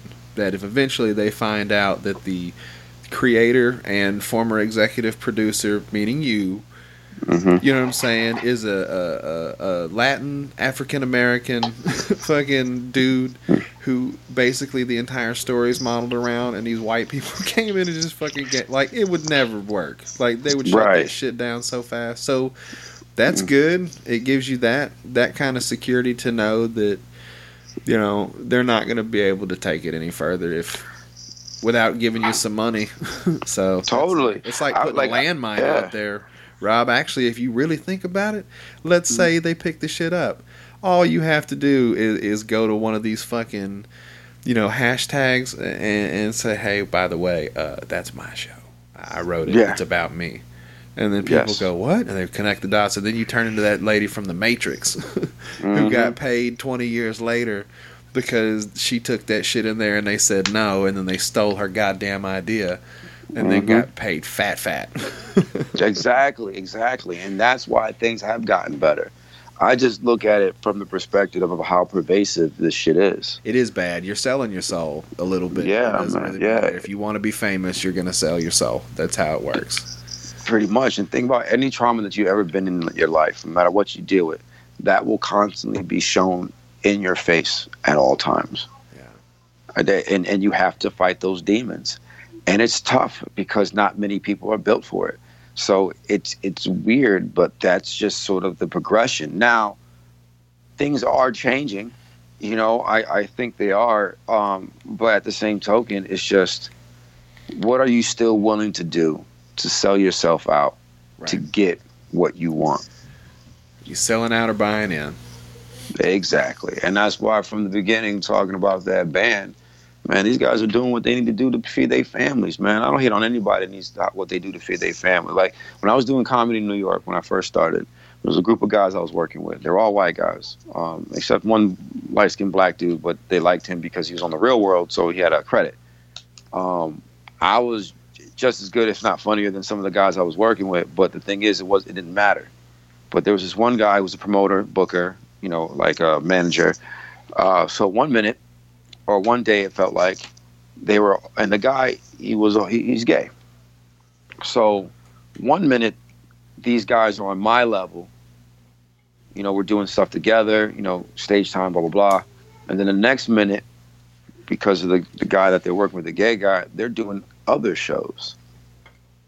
And they're in other venues, and they're doing bigger things than what I was doing. And then come to find out that when there was a disagreement between some of these guys and one of the managers with the guy that they're working with, that gay guy they're working with, and then all of a sudden they moved on. He got mad, and then he banned them from the place they were working at, and then I never got an opportunity. But then I come to find out that I started connecting the dots. I was like, wait a minute, were they jerking this guy off? Or something. Yeah, and I'm like, because I'm saying, like, I've seen it happen. Hey, a lot of people suck their way to the top. Exactly. Exactly. They gained enough notoriety from this dude, got other opportunities, and they bounce from him. Well, how you go from one day or 1 week to being where I'm at, we're all working hard together, but then the next day or the next week, you're doing pro stuff. You're doing different spots around the city because it's like, yo, what's happening here? You know, it's just like you didn't get that good that quick, you know? And I'm being honest. It's like it was that immediate. It was like 1 week this and the next week that. I'm like, what the fuck happened? And I remember telling my girlfriend about it as it was going on, and she's like, well, maybe, I don't know. She's like, I don't know, Rob. I don't know what to say. And I'm like, I don't know either. But it's like, I was mad. It's like, why didn't they ask me? You know, I would have at least loved to give an opportunity to say no. But that's what that business is like, man. That shit. And this was only like 9 years ago, you know, 8 years ago. You know, it's like, no, about 7, 8 years ago. Yeah, man. And some of these guys are on TV, which is the crazy shit. So I've seen it, man. It's tough, but I'm happy I got my opportunity and I did it my way. And that's all that matters to me. You'll find your way, man. And that's what we're here for, to try to get some eyes and ears. So do me a favor, give your plugs out, give your Instagrams, your Twitters, tell everybody where to find your shit at. Oh, shit. All right, so you get a lot of information. If you guys go to robsantoscomedy.com, you'll find my information there. To go to my Twitter, my Instagram. But my Twitter is at Mr. Santos. That's Mister Santos. It's Rob Santos on Facebook, and on the Instagram, it's at Muse324. That's MUSE324. All I'm doing right now is I'm just working on my show and getting my workshop going. So those are the two things that I'm working on now. So I really don't have much else going on except for that. Well, if you're in the, is it the Hartford area, Connecticut? Yes, I'm in Hartford, yep. Be sure to find the local comedy scene. Go see Rob, say hi, give him some love.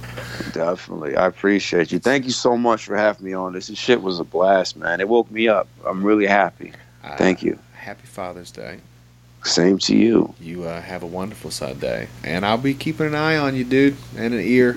keep doing something so I can know what's going on with you in the future. Okay. Oh yeah, man. Much love to you. I appreciate it, and hopefully, and you always hit me up. Hit me up whenever on the Twitter. I will definitely talk.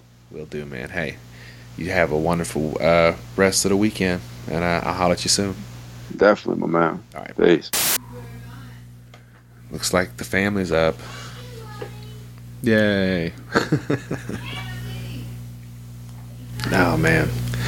Well, Rob Santos. Hello. Nice to meet you. Had a blast. You guys be sure to go and check him out. And, yeah, man. I hope you enjoyed the show. That was a funny one. Rob just kind of fell in my lap 3 days ago, and we made that happen, so I'm happy. And hopefully it wasn't too bad. But you motherfuckers, thank you for listening. Be sure to like, subscribe, at PoBoyPod on Twitter, at JodyB501 for me. Tell your friends, tell your mama, tell your friends, mama, about the show. Leave a review. Shout out to our sponsors, at Spunk Lube, for all your slip sliding and cock riding needs. Be sure to get you a bottle of that Spunk Lube. It's the best. And if you'd like any Po' Boys podcast merchandise, you can go to wehavemerch.com. He's a good dude over there, Shiloh, taking care of business. He'll have everything shipped up and mailed out to you ASAP. But you motherfuckers have a great week. I'm happy. I'm happy today. It was a good interview. I think it's gonna be a good day. And I'm okay with that. So, take it easy, motherfucker. Bye.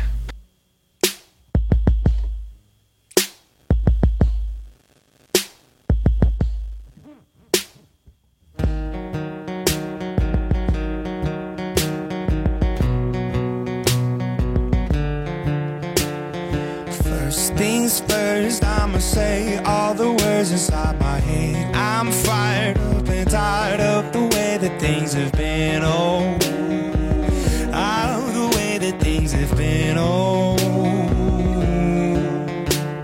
second things second, don't you tell me what you think that I should be. I'm the one at the set, I'm the master of my CO.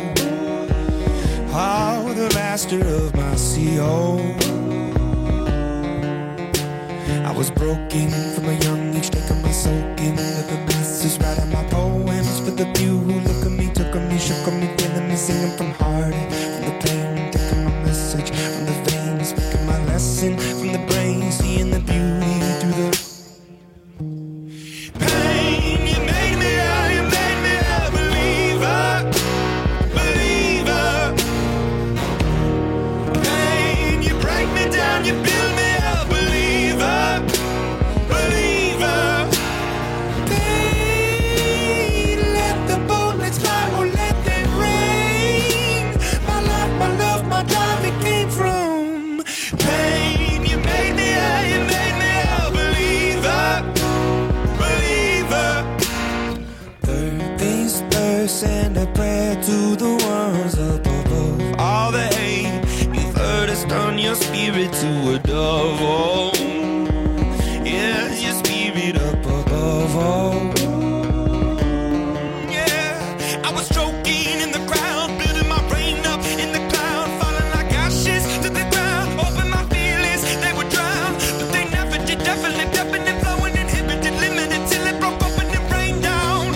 It rained down like pain. You made me a believer, believer.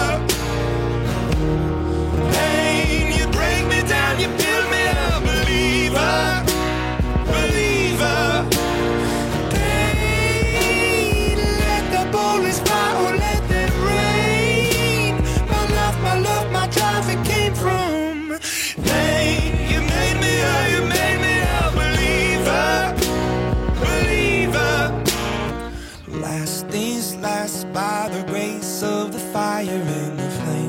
the face of the future, the blood in my veins, oh. You're the blood in my veins, oh. We never did ever lived up and then flowing, inhibited, limited till it broke open and rained down. It rained down.